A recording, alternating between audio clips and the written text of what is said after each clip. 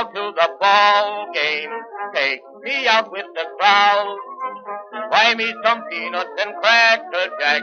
I don't care if I never get back. Let me root for the home team. If they don't win, it's a shame. For it's 1, 2, 3 strikes, you're out at the old ball game.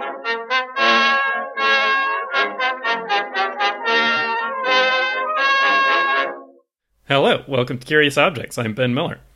And with me is Michael Diaz-Griffith. And today, on the eve of Game 6 of the World Series, we're going to discuss baseball cards.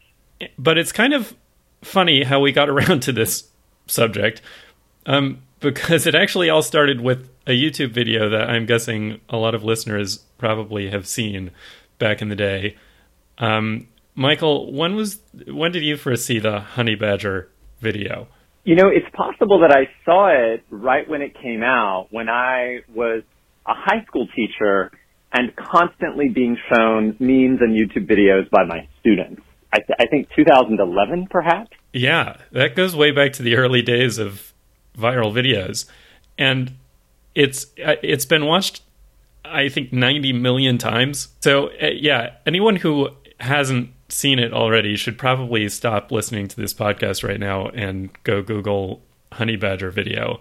Be prepared. It has absolutely nothing to do with antiques, material culture, objects, curious or otherwise, or even baseball. But it's still relevant because... Right, because Randall, the famous producer of the video, just so happens to be a serious collector of baseball cards.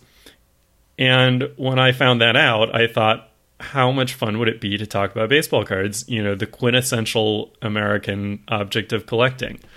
Yeah, and, you know, I think that even though this is kind of a new topic for us, it makes a lot of sense because baseball cards, stamps, other collectibles that we don't talk about a lot are actually most people's entree into collecting, right? I mean, I collected baseball cards.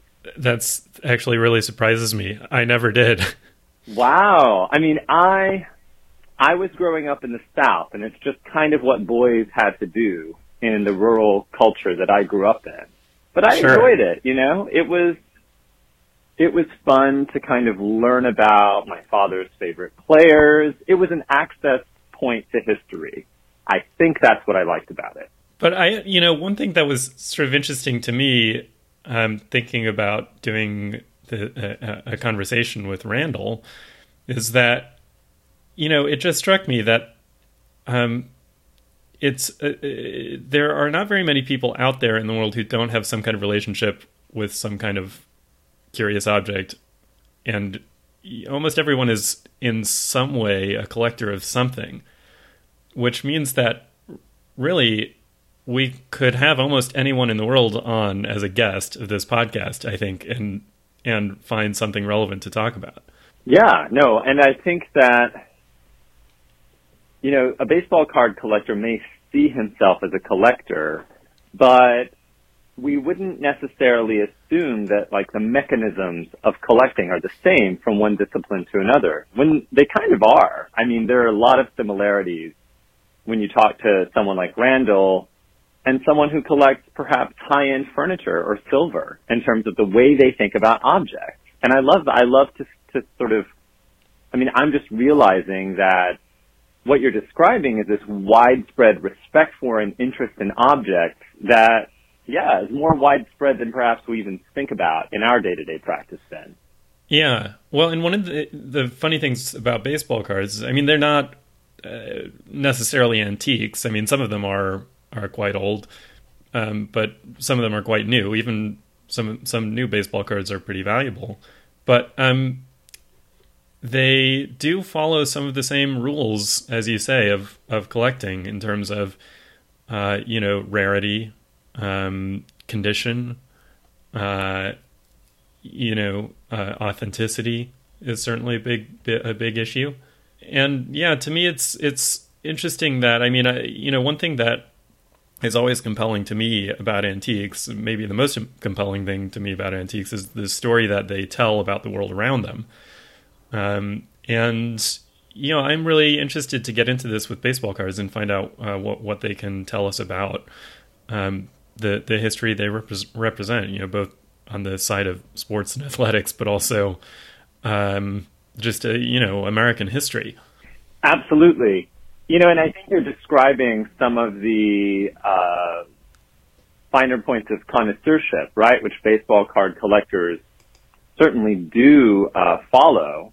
And at the same time, I know from my own experience that they're looking for cards that align with their passions, so like they love Nolan Bryant's season in 19 whatever, and they want the card that kind of brings that magical moment in the player's career physically into their orbit, so they're thinking about authenticity and condition, but balancing that with their, the classic collector's thirst for the object that they want for a more personal or perhaps slightly less rational reason. And it will be interesting to hear about Randall's view on that balance between, connoisseurship and all of the sort of objective standards that we bring to bear on collecting and pure passion, because I know from experience that baseball card collectors have a lot of that. Well, and I have to say, based on the Honey Badger video, I think it's going to be fascinating to hear Randall talk about just about anything under the sun. So I'm pretty excited about that. And hopefully we won't have to bleep out too many curse words. Time will tell. Well, to add to the character of the podcast. All right, Michael. Well, thanks. And let's get right to Randall. Have a great chat, Ben. Curious Objects is sponsored by Freeman's. Since 1805, Freeman's has been part of the fabric of Philadelphia, helping generations of clients in the buying and selling of fine and decorative arts, jewelry, modern design, and more. Today, they are a dynamic international auction house with a year-round sale season and a team of dedicated specialists committed to personalized service. Freeman's is excited to announce the upcoming single-owner auction, A Grand Old Flag, the Stars and Stripes collection of Peter J. Keim. Learn more about this collection of historic American flags and the upcoming auction at freemansauction.com. Freeman's, Philadelphia's auction house, sharing the world of art, design, and jewelry with you, wherever you are. Hi. Hello there. I'm so happy to be talking to you. And I am so thrilled to be speaking with you, Ben. Thank you so much. I love all objects that are curious in nature. Well, you've come to the right podcast then. I think there's a lot that we could talk about. But there's something that I was really interested in asking you about, because I heard that there's something that you collect, that a kind of object that you collect that really is kind of like the quintessential object to collect. Yes, I happen to adore and love collecting baseball cards. Pure Americana. I just love it. It's as American as baseball and apple pie, right? Absolutely. And if I had my druthers, I would be collecting different apple pies from around the country, but I just can't. I tried, but every time I get one, I eat it. Oh, that's a problem. I think I've experienced a similar problem. Well, so let's talk about baseball cards. How do you even collect baseball cards? Like, how do you get them? Okay, so there is rather such a difference between how one accumulates baseball cards and collects baseball cards today comparatively to how we used to back in the day. Now, when I started out collecting cards in the late 70s, or perhaps, much later than that. I'm not that old. Yes, I'm sure. Anyways, you were able to get them from other friends, you were able to trade, you were able to go to stores. They had actual baseball card shops that you can go to, and you can get comic books and baseball cards. Also, you could just go right up the street to the newsstand and get some baseball packs. Nowadays, it's online. Everything is practically either online, or if you're lucky enough to have a local baseball card show in your neighborhood or in your city or town, you can attend that. But for the most part, you're doing all of your shopping online. So that's a good bulk of how I get my cards these days, is by going online, using the internet. So let's go back in time a little, because you started collecting cards when you were a kid, right? Yes, I did.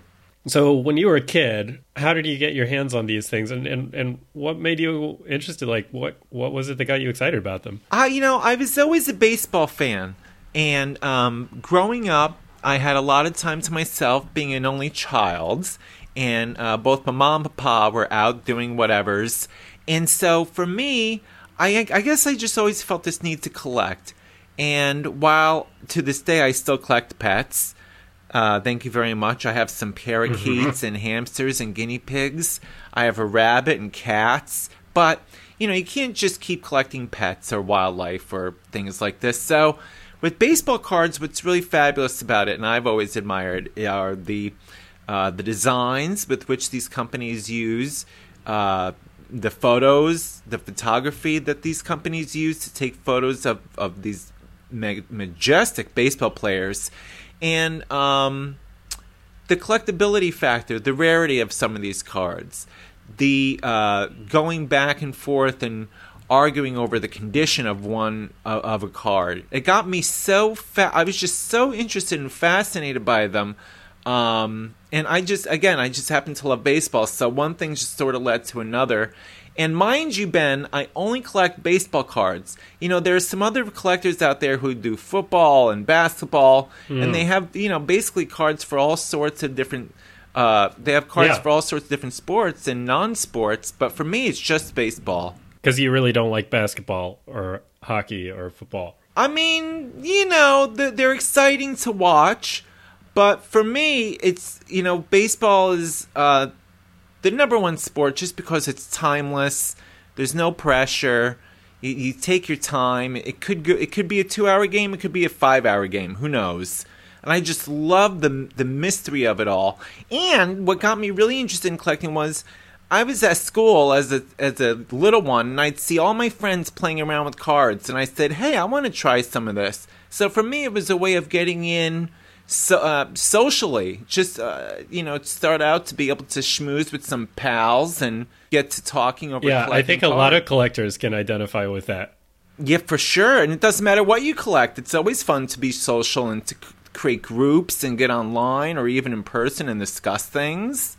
Okay, so take us even farther back in time, because normally on this podcast, what I'm talking about is pretty darn old stuff. 100-plus-year-old objects, proper antiques. Baseball cards, though, I mean, some of them are pretty old, right? When did baseball start? When did they actually start making baseball cards? Well, they do actually get fairly old. Some of the earliest baseball cards you can find in the late 19th century. Around the 1890s, you would find a lot of baseball cards that were published and printed and distributed, actually, oddly enough, in packs of tobacco cigarettes. And recently, I'll have you know that the Honus Wagner T206 card went on auction and fetched an astounding $1.35 million. So there are cards. Those are U.S. dollars. U.S. dollars, yes. 1.3 million American dollars. Yes. For a card. For a baseball card. A little card. You betcha. Wow. Why? And who's this guy, Honus Wagner? So, Honus Wagner was a shortstop for the Pittsburgh Pirates. And he was very, very much against smoking, very anti-tobacco. So when he found out, that they were printing cards of him and using his likeness and putting it into cards, he said, I don't want that for the kids. In other words, the only way to get these cards when you were a kid is that hopefully, you weren't smoking, but an adult would give you the card. They would open up the pack of cigarettes and say, hey, here's a card for you, kid. So smoking was fun for parents and children. I mean, hasn't that always been the case? Yeah. As you can see right now, they're having so much fun with these vapes. Oh, it's so exciting. Oh, yeah. But Family fun. It's funny because then other companies later on would catch on. You would find baseball cards in Wonder Bread, in Kellogg's cereal, Hostess cupcakes on the back of boxes. You could just cut out the cards. So eventually, other companies got privy to what Honus Wagner wanted, and that was easier access for children to be able to get baseball cards. So that's what makes that card over $1 million, is the fact that he couldn't stand smoking. And so, therefore, not many were printed. That's the other thing. Not many were printed. Right, so they're very rare. Yes. So are these the most expensive baseball cards that exist, these Honus Wagner cards? They are indeed. They are. And then I would gather right behind it is the Mickey Mantle rookie card, which sometimes can fetch, if it's in pristine condition, meaning the corners are so sharp you could kill someone with it. Not that you would. Not that, but why would you want? Of course not. But it is a perfect murder weapon. But anyways, Ben, I digress. It is about, I'd say, they can run up to about $500,000. But what's really interesting to me is, like, these days, you have players, contemporaries like Mike Trout, who's one of baseball's greatest players today, who first came into playing baseball in the year 2011. His cards.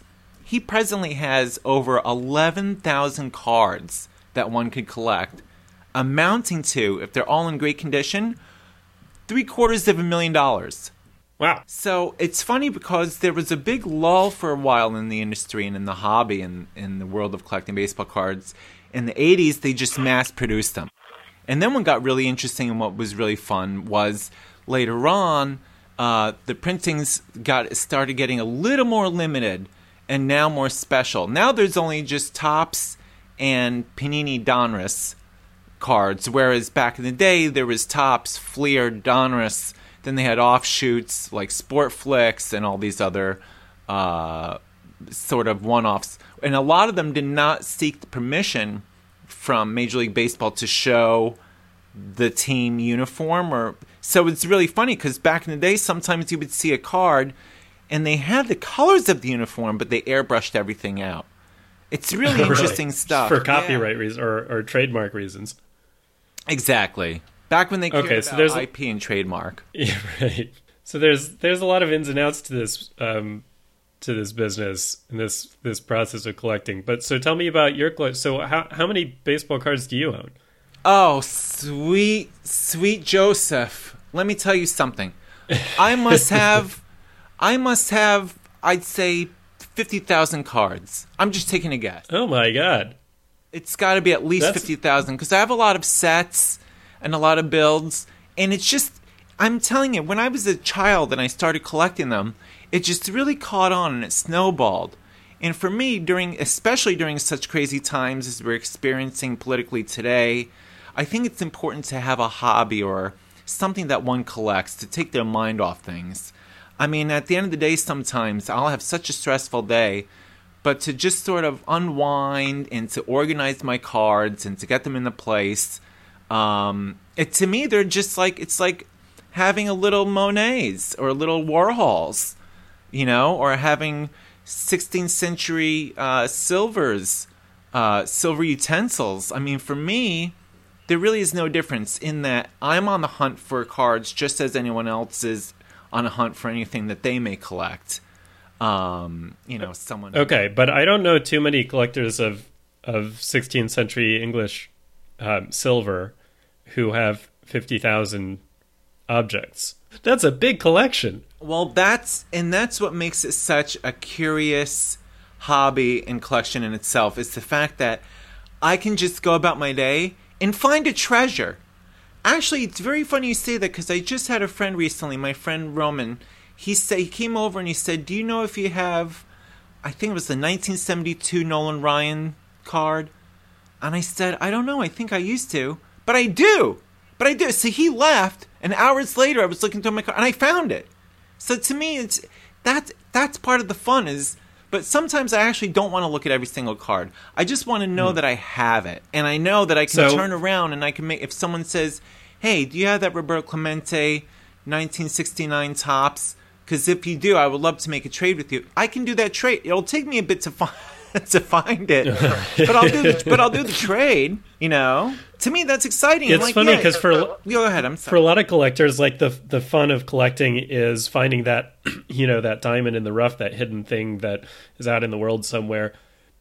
But for you, maybe that hidden thing is already in your collection. And you just don't know where to find it. It's happened to me so many times. And I just feel so, like, I just kept saying to myself, oh, wow, I really got to have this 1964 Sandy Koufax. I really like it because Sandy Koufax, who is, to me, one of the finest pitchers to ever play the game, it's such a great portrait of him. You know, a lot of these cards, the photography is great. And what's really amazing is back in the days, from, say, the 40s, even before then, to the 50s, he hand-painted a lot of the portraits and images of these baseball players. But I needed this 1964 Topps because I was like, oh my gosh, this is such an amazing... I already had one. But I went out of my way. I went to a show. I'm on a hunt for it. I get it. I come home. I'm so excited. And I kept thinking to myself, it looked like the back of the card was the ringer. I was like, it looks so familiar. So I pushed aside my hamsters and I lifted up this one shoebox and it was in there. By golly. But then what's great is now I have two. So now I can trade one off and keep the other. That's really something. If you had 50,000 15th century English spoon or utensil, maybe you'd be in a great position because you could just sort of trade at will and sell at will. Yeah. Well, so I'm interested in it because you were telling me that you, you buy and sell cards and you trade cards. So, for some collectors, it's all about, once I get something, I'm going to keep it forever. Right. But you're kind of cycling in and out, and, didn't you used to have some cards that were super valuable and then you kind of traded them for other cards? Yes. What's the story behind that? That is true. Oh, goodness. I had a 1933 Gowdy Babe Ruth. Gowdy was Babe Ruth. Now, there's a baseball player I've heard of. There you go. Now, this Babe Ruth, I'm telling you. Now, which came first, the candy bar or the player? The player, of course. But anyways, let me tell you something. Babe Ruth, I have this card. It's in beautiful shape. And I got rid of it because I knew that I wanted to have some other cards. But also, it's like the stock market. You see, you can invest in, or it's like fine art, where you can invest in one card, sit on it, and hopefully, and I don't mean in a bad way, like, hey, go sit on it. I mean, you invest, you hold on to it. That's what I meant to say. You hold on to it, and then later, you double what you paid out for, and then you can go ahead and trade it. Now you're going to get another card that you really initially wanted, but you held on to this so you can get it. I mean, it's really exciting. But yes, I've had the pleasure of, when I was a kid, I would go to all these baseball card shows in and around New York City. They were like monthly. I mean, really, they would have all these different hotels, the Roosevelt Hotel, Pennsylvania Hotel, where they would just open the doors and in the ballroom they would just have all these players signing cards and have all these dealers.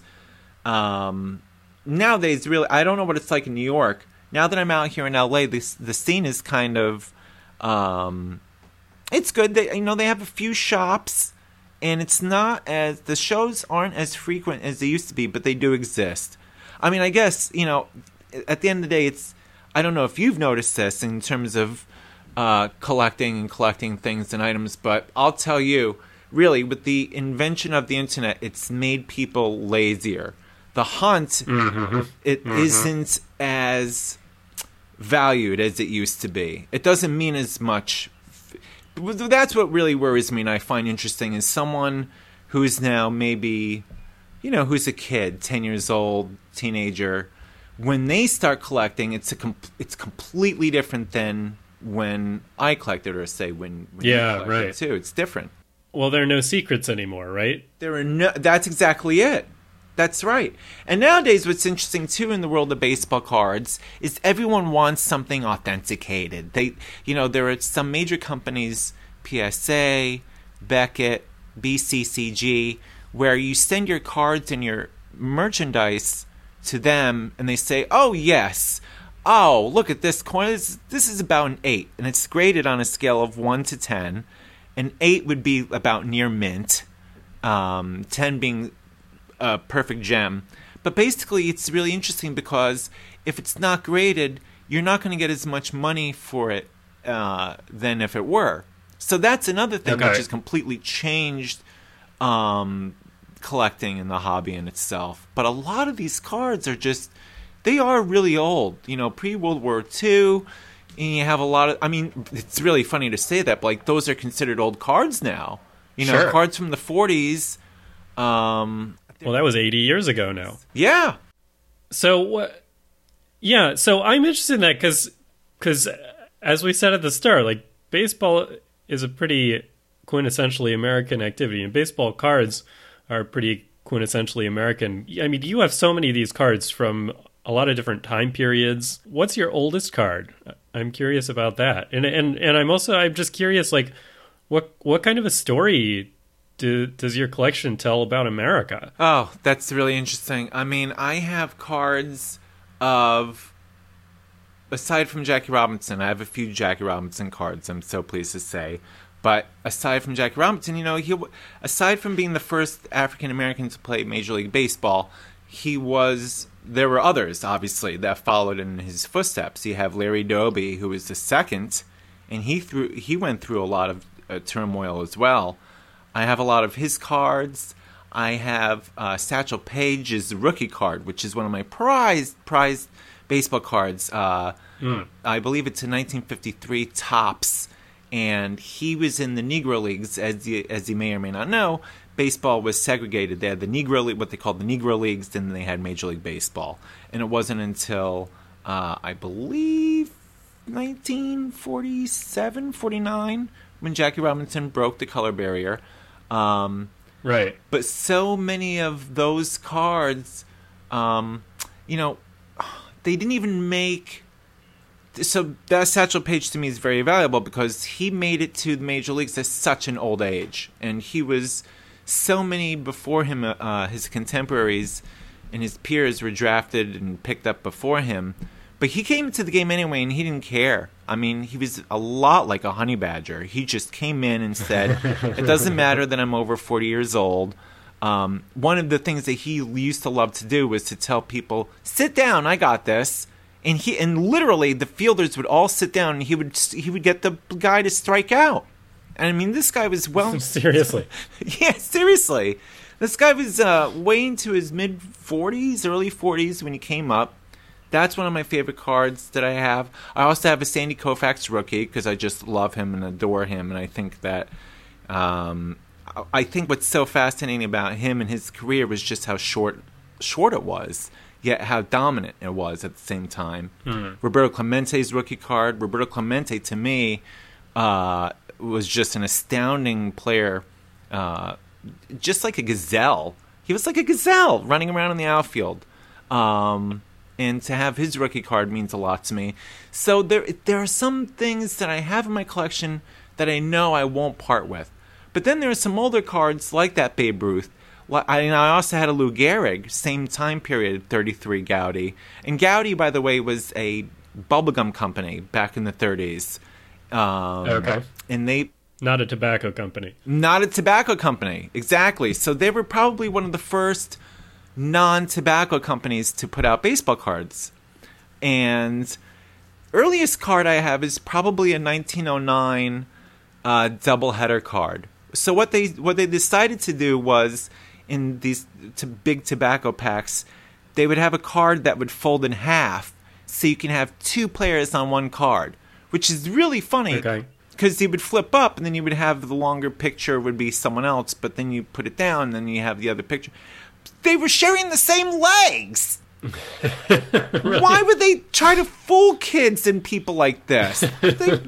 Those aren't his legs. Those are his legs, I'd always say. But so one of my earliest is I have a Mercedes Brown 1909 doubleheader card like that. And what makes that so special was Mercedes Brown had only 3 fingers on his pitching hand. Oh, wow.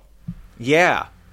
And he was a legend. He was able to come up with some crazy pitches with just those 3 fingers on his throwing hand. Were there pitches that only he could do? That's a great question. I don't know. Probably simply because no one else figured to do it but he, because he didn't have any choice. When you only have 3 fingers on your pitching hand, you have to come up with something. I guess necessity is the mother of invention. Yes. Oh, it's a mother, all right. Yeah.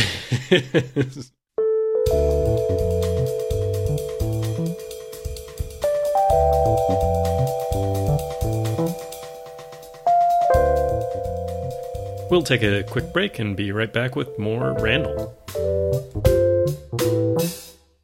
Curious Objects is sponsored by Freeman's.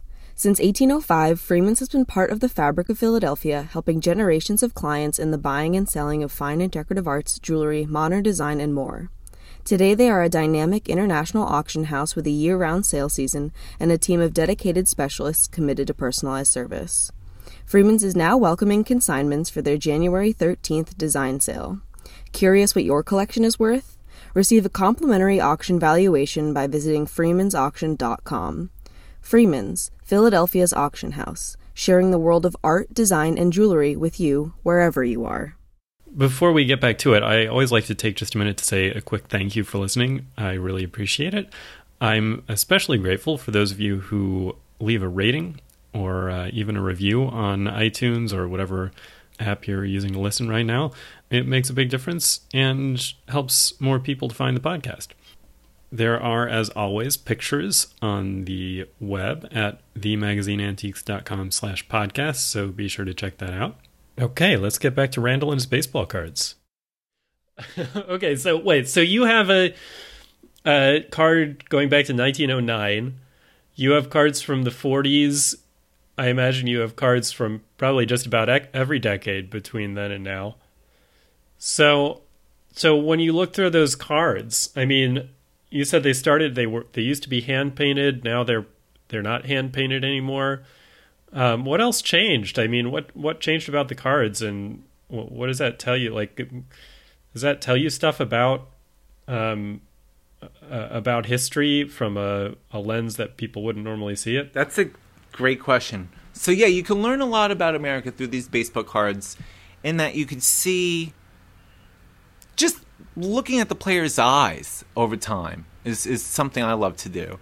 You look at these guys from all the cards pre, I'd say 1955 or so. Everyone looks so tired and weathered. Tired, really? Yeah. And then as you get into the 60s, you start seeing players have some players have longer hair. Now they have big beards. Now in the 70s, some of them are kind of chubby. And then when you get into... I'm not kidding, Ben. It's really outrageous. And then when you get to the baseball players got chubby in the 70s. They really did. They got chubby in the 70s. It was fashionable. Yes. I'm telling you, gluttony was really in those roaring 70s. And then you start seeing, as the players start making more money, they start taking better care of themselves. So now, and like up to, from the, let's say the 90s to now, the players start getting in better shape. They start looking happier because they're making hundreds of millions of dollars every season. That would make me happy. That would make me. Are you kidding me? I'll smile for any card picture you take for a baseball card. I mean, it's really funny because they rarely used to smile back in the day. And now on all these cards, they're either playing, you see them hitting or fielding, or if it's a portrait, they're smiling. And they're actually doing new stuff with cards these days, right? Where it's not just a card anymore. That's right. What they started doing was they have special inserts in a pack. You'll get, or in a box of packs, you'll get special things like a random card sign, perhaps by your favorite player. You get what they call a relic card, which features either a piece of a game-used bat or a game-worn jersey or pants. You see, it's funny because I guess in the 80s, they thought the best way to entice people and folks to collect was to just create a whole bunch of them and to just mass produce. And then as the years went on, and right now, what they figured was less is more, and let's give incentive. Like we're only going to have 5 of these cards of this player featuring a piece of their jersey. Or we're only going to have 20 signatures from this player. Yeah, so they're creating artificial scarcity. Yes. And the artificial scarcity is really it's driving everything right now. I mean, a lot of these cards are going for thousands of dollars because not only is the player always has to be great, right? That's the thing. If they're not such a superstar, these cards wouldn't be worth as much. But to get a Mike Trout that's signed, and there are only like 10 of them, that card's going to be a lot of money. In fact, there are cards like that where I think it was a 2009 Bowman draft card where he signed a few. It's $8,000. Wow. For a 10-year-old card. Yeah. But I'm really intrigued by this idea of, including, I mean, a signature is cool because it ties you in a physical way to that player. It means that it's not just a card that was, somebody took a picture and they put it on a card and printed a bunch of them and now you have it. But now there's actually a connection. The player touched that card, and if you have it, you're tied to that player. And then this new idea of having, bits of the jersey or whatever it is, physical artifacts that are associated with the player, that's pretty cool. I mean, I think there's something really compelling psychologically about having an object that, that really has that phenomenological connection. I completely agree. And I like to say they're little pieces of history. Literally. I mean, just because, they'll also include bits of seats from ballparks that no longer exist. To me, that's definitely a piece of history.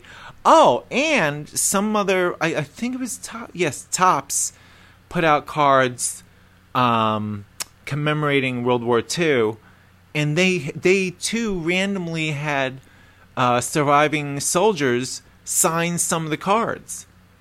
So that's amazing. Really? Yeah, that's amazing to me. I happen to have a Battle of the Bulge baseball card signed by 3 surviving Battle of the Bulge soldiers. No kidding. No kidding. So I mean, it's a surefire way to get people involved with history. I wouldn't. That's what makes it exciting for me. I mean, Battle of the Bulge. A lot of the war and stuff like that, I really can do without. But now that you have it in a baseball pack, now that there's a chance for me to get that, now that I can get this thing, I'm totally interested. And then I read up on it.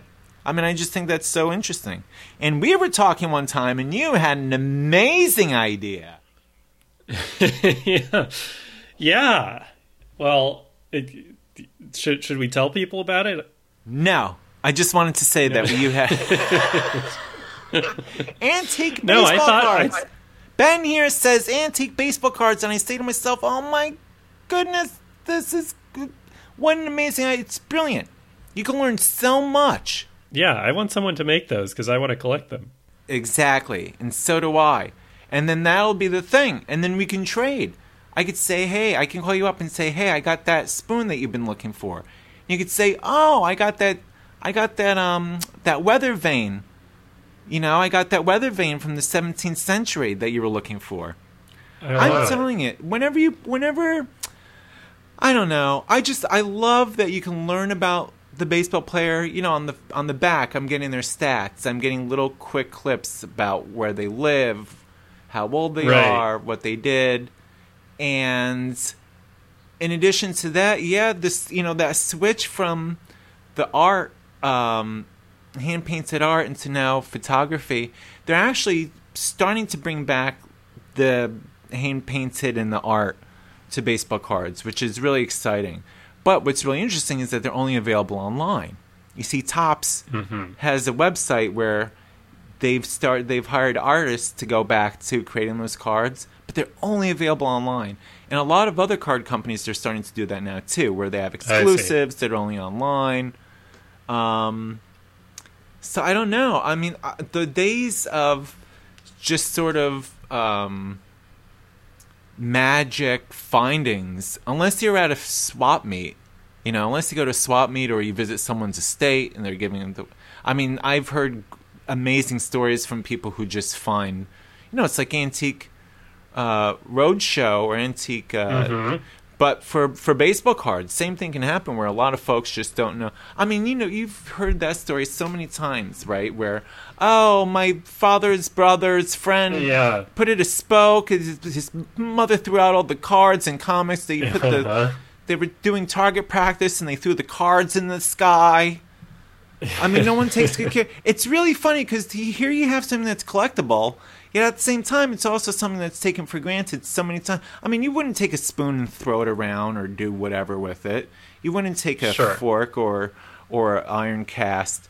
I mean, it's just really funny to me. But it's, look, here's a shaker. Look at this beautiful chair. If the Quakers created it. Oh, no, don't. What are you doing? I'm putting it on the street. I'm going to rock around. What are you talking about? Put my baseball cards down. Ben, I'm telling you, I can kill my mom. She used to take my baseball cards and pick her teeth with them sometimes. Oh, my God. Yeah, isn't that gross? What, she ran out of dental floss? Yeah, no floss. I'll just use this card. What is she thinking? There's a tankard, an old silver tankard that has a bullet hole through it that was left by a musket ball during the Revolutionary War. So, even silver got abused sometimes. If it's out there, it's subject to anything that comes its way, really. Okay, so what are you looking for? What's the next card that you're striving to find? I'm looking to find some more of today's contemporary rookie cards. I've been watching and enjoying a lot of these games that they play in the postseason, as the season has ended and now we're heading into the postseason. So a lot of these players are really intriguing to me, and I'm going to try and focus, I think, on getting some of the newer guys, because it's affordable right now. And I know that these cards are definitely going to jump up in value over time. So for me, I think that's the kind of thing I'm going to... over the years, my collection has been focusing on sort of keeping... I'll hoard it, I'll get a lot of them, and then I just sit on them. Which is why, 50,000, I don't know what they all look like, or I may have forgotten where they are. But I know I have it. So for me, what I'll do is I got very into collecting unopened things, meaning a box of baseball cards to have 24 packs inside.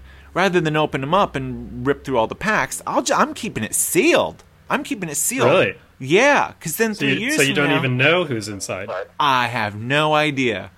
But it's going to be exciting 5 years from now or 10 years from now to open it. Or to offer it to someone, and they'll say, "Oh my!" And that's what I've been doing. I'm telling you, I have recently been trading a bunch of unopened boxes from the '80s from people who are going cuckoo, and they're trading me their older cards for it. Wow, is this a King Tut's tomb thing? Is there a curse on these boxes? Whoever opens them is going to die some horrible death. No, but I like the idea of that. Halloween's coming up, and that's a good spooky story. If you don't open up this, the ghost of Babe Ruth's going to come running after you and eat all of your hot dogs. I think you just gave me a good Halloween costume idea. Oh, see? But I love your antique baseball card idea. They could do, they could even do history baseball cards. They can even do civil rights baseball cards. They've done a lot of baseball cards for a lot of different things. I don't know if you know that they had Operation Desert Storm baseball cards. Wow. They of course, have popular Star Wars baseball cards. Mm-hmm. They have them for movies and TV shows. But, yeah, I mean, they ought to do it for every subject and everything else that's out there. Well, if anyone who's listening right now owns a tobacco company, take note. We want you to make cards for everything, but especially antiques. Yes. And buying a pack is the only way that we'll ever be able to get them. All right. Thanks so much for joining me. This is a lot of fun. I learned a lot about baseball cards. Well, thank you. It was a pleasure speaking with you. I mean, I just I love collecting and for me, it doesn't matter. When I was little and I was collecting these cards, it was then I just started realizing the love of collecting and collections, and I think that they really do mean something to our society. So it was great speaking with you. Thank you so much for having me on. Well, thank you. Take care. Yes, you too. And hey, stay nasty, will you? I'll do what I can. Okay, let's cut it. That's today's show. Once more, you can find images at themagazineantiques.com/podcast, as well as on my Instagram at Objective Interest and Michael's at Michael Diaz Griffith. Our editor and producer is Sammy Delati. Our music is by Trap Rabbit. My co-host is Michael Diaz Griffith, and I'm Ben Miller. Catch you next time.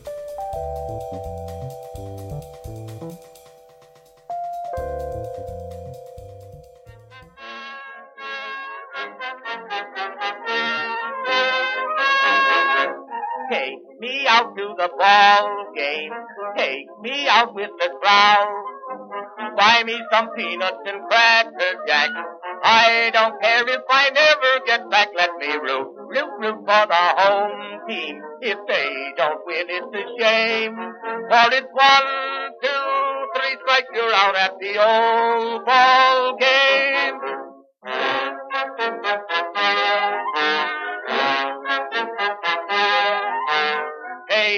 Casey saw all the games, knew the players by their first names, told the umpire he was wrong all along, good and strong.